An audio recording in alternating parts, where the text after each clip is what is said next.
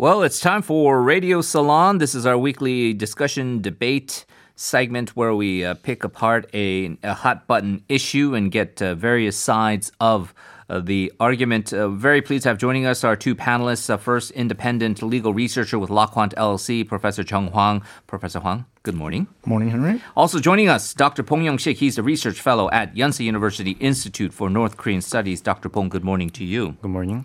We're going to talk about the prosecutorial investigations into these various lawmakers after the April 15th general elections. There is what is known as a statute of limitations, which is the time limit deadline to when you can actually indict any of these suspects for prosecution. That deadline came and went last Thursday, and we saw a flurry of new indictments on sitting lawmakers right now.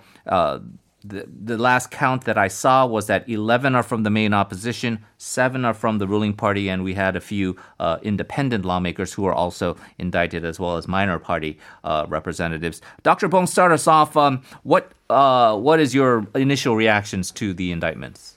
Well, initial reaction is that if you want to make sure effective prevention of major problems and crimes in the society, you have to make sure that you have good enforcement, because it is an individual freedom to take any action in pursuit of their own self-interest, but their actions are subject to consequences, positive and negative.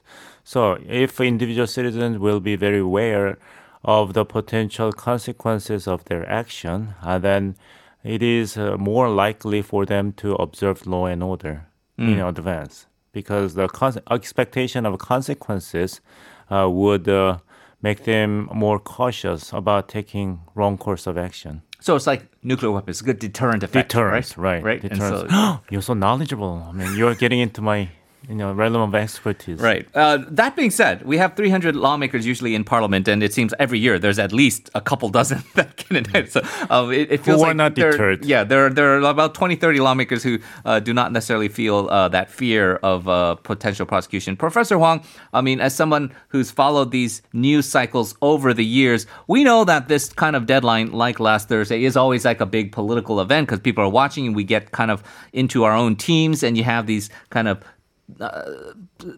figures of infamy or derision that you wish to see punished, and I think both sides always get that, and then there's always dissatisfaction and accusations of selective prosecution or indictments. What do you make about this year? Because despite the big media attention paid to it, I think kind of similar to what Dr. Bong's point is that not as many indictments as maybe could have been expected, right? That's right. So for the current National Assembly, which is 21st, as you mentioned in the beginning of the program, 27 have been indicted. You can just compare it back to the 20th National Assembly election, which was in 2016. At that time, 33 of the sitting lawmakers were indicted, and ultimately 7 actually lost their seats. So just pure number-wise, the number has gone down, and the prosecutors have said that probably because of COVID-19, people were not campaigning as hard, so there probably were less, instances of violations. So that's why the overall numbers probably have gone down. Right. So the point is, have we all become cleaner as a society, and are the politicians less corrupt? The point is that no, not necessarily. It was just because COVID-19, and they weren't allowed to go into these various campaign places and engage in potential corruption that prevented as many indictments. It's a sad reality, but I guess that's the point that the prosecution is making. Do you see, Dr. Bong, any interesting indictments that we have here with specific lawmakers? A lot of people point to, from the ruling party side and supporters of the government and ruling party, there have been some figures that they don't like. This new representative, first-term lawmaker, Cho Soo-jin, former editorial official from 동아일보, and kind of very sharp-tongued, kind of very harsh in rhetoric, and she did kind of very controversially misstate her assets and claimed that she had forgotten about that. That is one figure that the ruling party side, I guess, is happy about the indictment, although that was actually coming at the last minute, and a lot of people had wondered if she would be indicted or not. On the ruling party side, although they're independent now because they were basically pressured to get out of the party because of these allegations. Kim Hong-gol, the son of former President Kim Dae-jung, with real estate issues, and also similarly Yang Jong-suk, who right after the election, really, that controversy came upon her. So we've seen kind of both sides. Anything interesting to you at all, or your expression seems to indicate that these three cases you mentioned, case of lawmaker Cho Soo-jin, Kim Hong-gol, Yang Jong-suk, all are of great interest to me because I'm so envious of their wealth. Assets, right? Okay. I like to be in their place, but I'm not saying this to my audiences out there that out of personal envy or jealous, but you have to have a fair game. You have to have the, fair game when it comes to election. I mean, you have to demonstrate your qualification to serve public interest once you get elected for 4 years. But if you somehow neglect it or intentionally underreport your personal assets so that you hope to gain the hearts and minds of voters in your district by showing yourself as a humble person, then that is not a fair game. Yeah. So, I'm not taking an issue for them to be It's not a punishment. rich. They shouldn't be punished for being wealthy. No. But they should be I like punished to be punished. I like to be punished. Okay. Please punish me. You seem to be I'm not- presenting yourself as a humble person that maybe could be a recruit for Kim Jong-un or as a future lawmaker or high-ranking government you're official. making such a long, wild projection. Let's just stay with these three cases. I agree with you that these people should not be held responsible for their property simply because they are rich. But it is about being candid and being, participating in the fair game. Yeah, well, that is the case. There are wealthier lawmakers who have been more transparent in disclosing their assets. We've seen, former CEOs and executives of high-ranking big companies that have certainly more wealth than these individuals. But in the case, Professor Hwang, just by the letter of the law, the Kim Hong-gol case is interesting because he was kicked out of the party. He was sort of kind of a little defiant in regards to the charges. And I don't want to get too much into the weeds, but there's also been a dispute over the inheritance from the DJ assets that he's had a kind of a squabble with his siblings to that regard. Do you think the Kim Hong-gol case is instructive in terms of the prosecution using him as an example? This is what you not do with the real estate reportings, or do you find any interest as well with the Cho Soo-jin case, and are there any parallels there? Well, in terms of Kim Hong-gol, I found it interesting that he was kicked out of the party. At that time, it's already headed by Lee Na-kyun, who is actually former aide to former President Kim Dae-jung. So, there was a big speculation of, would there be a big reconciliation between the so-called Donggyo-dongpa, which is the former Kim Dae-jung's, the camp, versus the current the Minju Party. But, the appearance of impropriety was enough that, they just, kind of handily kicked him off. I thought that was interesting. I think that's probably because it has led to the fact that, his eventual prosecution now hasn't stirred up as much news because, he's already been kicked out of the Minju Party.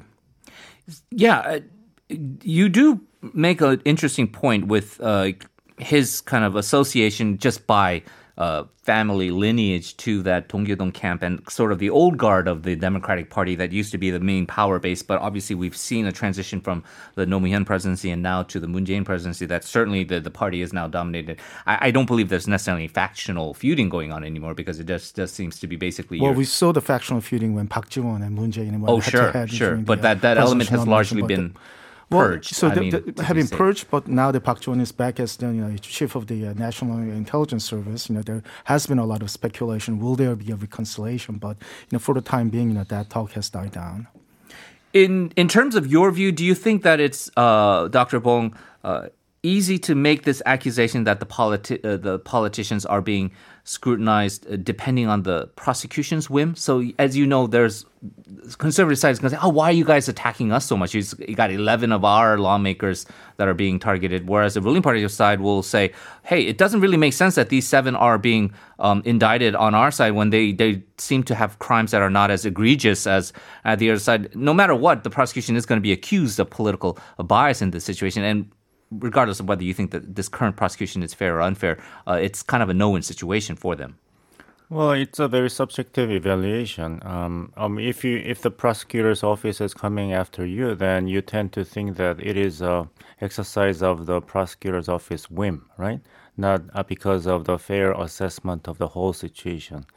So it depends on the possibility whether you are the target of the prosecutor's indictment or investigation, or the prosecutor's investigation is toward your political opponents. Yeah. So the party members, I'm not just talking about the Conservative Party, the PPP, but also the ruling party members have complained that the prosecutor office sometimes too activist, but in other times they complained that prosecutor office were so passive. So it's a very subjective evaluation about the purview of prosecutor's office activities. It's like prosecutor's office has the prerogative to select a case and make a decision on indictment. Okay, it has a prerogative. It had its own right. I learned this difficult vocabulary from Britney Spears. Prerogative, right? Well, that's originally the Bobby Brown song. You're talking about My Prerogative, right? Okay. And it was Anyway, remade by I learned it from Britney Spears. I like Britney Spears better. So, in analogy of baseball game, Choi has become the first Korean baseball player in a regular position as a fielder to advance to the World Series. Yes. With the Tampa Bay Rays, right? Yes. He made a spectacular plays in Game 7 once again. And we are going to have a Game 7 for National League, Dodgers versus Atlanta Braves. Yes. This morning, 30 minutes later. So coaches and managers can complain to the umpires, but it's the umpire's prerogative to make the final decision. We can always count on Dr. Bong to bring in other outside references like Britney Spears and, not Bobby and Brown. My Prerogative and Choi Ji-man and the Tampa Bay Rays. Also the second Incheon-born player to make the World Series after Yoo Hyun-jin made the World Series from Korea. But the reason why I bring up the prosecutorial bias, which is the accusation on both sides, is there was one. I just wanted to get your views on this, Professor Hwang, with your legal background. There was this one last-minute indictment issued against Choi Gang-wook, who is currently the chairman of the minor opposition Uri Minju Party.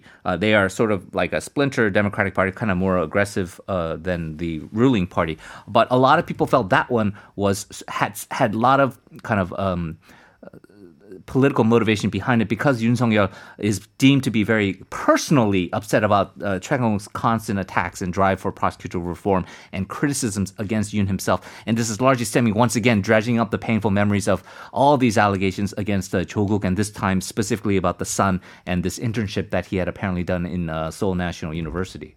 Do you see how people feel that could be a politically motivated indictment? I mean, of course. I mean, this is the facts and truth is sort of hidden behind the high offices of the prosecutors. But given the history, I think, especially if you're sort of supporters of Choi Gang-wook or supporters of Cho-guk, I think is very easy to feel grieved and feel persecuted.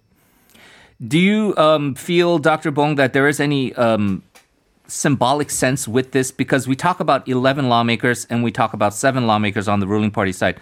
Hypothetically, if all of these indicted lawmakers, they ultimately get convicted and they receive a high enough fine or they receive a high enough prison sentence that they could lose their seats. 1 million won, right? Right. 1 million won. Their seat. Yeah, and so that could happen, but there's been so much media attention paid not so much on the ruling party side of losing seats because they have so many seats, but the fact that the main opposition, PPP, has only 101 seats currently in parliament. So if they lose that, then they might even lose their status as a veto bloc against constitutional reform. Is that a real concern? Well, I don't think so, because the constitutional reform was already on the table for public discussion and deliberation 2 years ago in 2018, and it didn't really gain much traction, so it naturally died out. The constitutional revision, I think, should have something far more than just a sheer number in the National Assembly that will enable the ruling party to pass the bill. There should be a very clear and persuasive mandate in the eyes of the general public, not just the members of National Assembly, for the current constitution to be revised. There must be set of definitive and very significant reasons for it to be revised.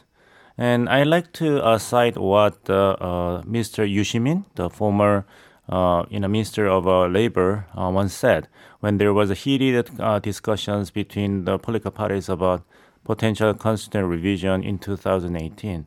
In response to a statement issued by a panelist representing the Conservative Party that the imperial nature of the Constitution since 1987 was largely responsible for the unfortunate suicide by former President Roh Moo-hyun.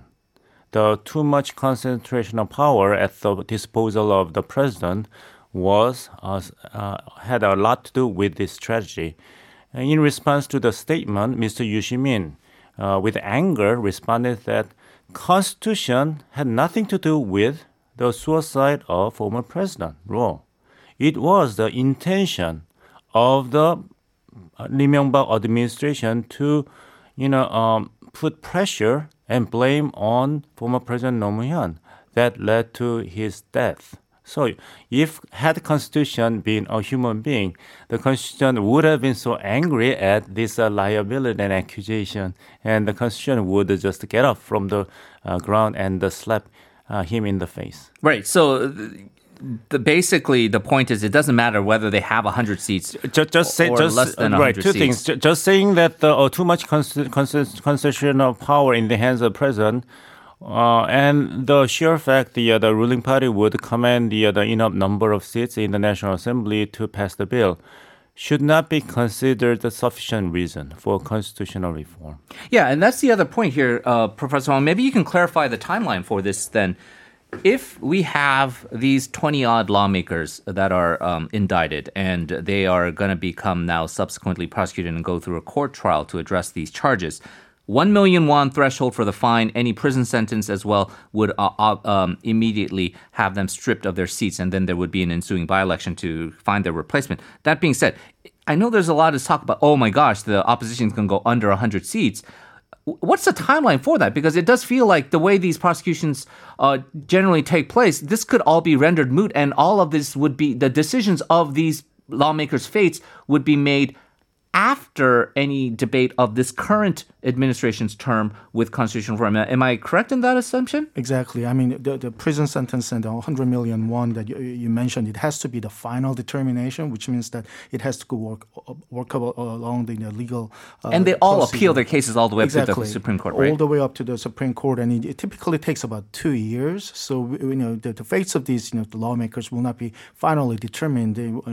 Since, only about slightly less than 2 years is left on the Moon administration's term, it will not be your actual determination will not be figured out. On the other hand, at the same time, I don't think this will be a huge issue for the time being, because one, it will take time for the Supreme Court decision to be actually rendered. Yeah. Two, there isn't really a big constitutional amendment that Moon administration is really pushing for that is highly controversial. I mean, there, as Dr. Bong mentioned in 2018, some of the all of the proposals were shut down, but it wasn't like the Moon administration was pushing that hard. I mean, this is compared to 2016 when, right before the Choi scandal was breaking out, the Park Geun-hye administration was actually pushing really hard about, actually changing the entire constitutional system into parliamentary system. There was, actually big talk. There was a special committee set up to push it. Of course, that talk just kind of dissolved because of the Choi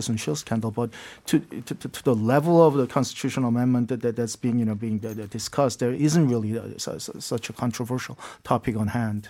That's interesting with the Park Geun-hye example is because there seems to be a wonder of what the correlation or the sequence of events was. Was the constitutional reform derailed by the Choi scandal, or was that debate over constitutional reform simply put out there because of the Choi scandal to distract or provide a smokescreen, right, for the public to talk about something else at that time? Right, but at least there was a lot more discussion and push to have a discussion about constitutional amendment at that time than compared to now.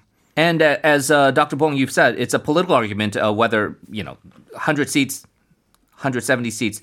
of whether you can make a political argument to convince the lawmakers for constitutional reform, you also have to have the public also support it through a referendum. It doesn't seem like the problem is whether the opposition has 100 seats to block it if they don't like this, and you have to convince them or not. It's a question of, does the ruling party side have the 200 votes? They only have still 170, so it's not a question of whether there's less than 100. It's whether they can convince Justice Party and independent lawmakers to come join There must their be a vision. very strong and good reason to persuade the public that we need to reform Constitution. I give you one.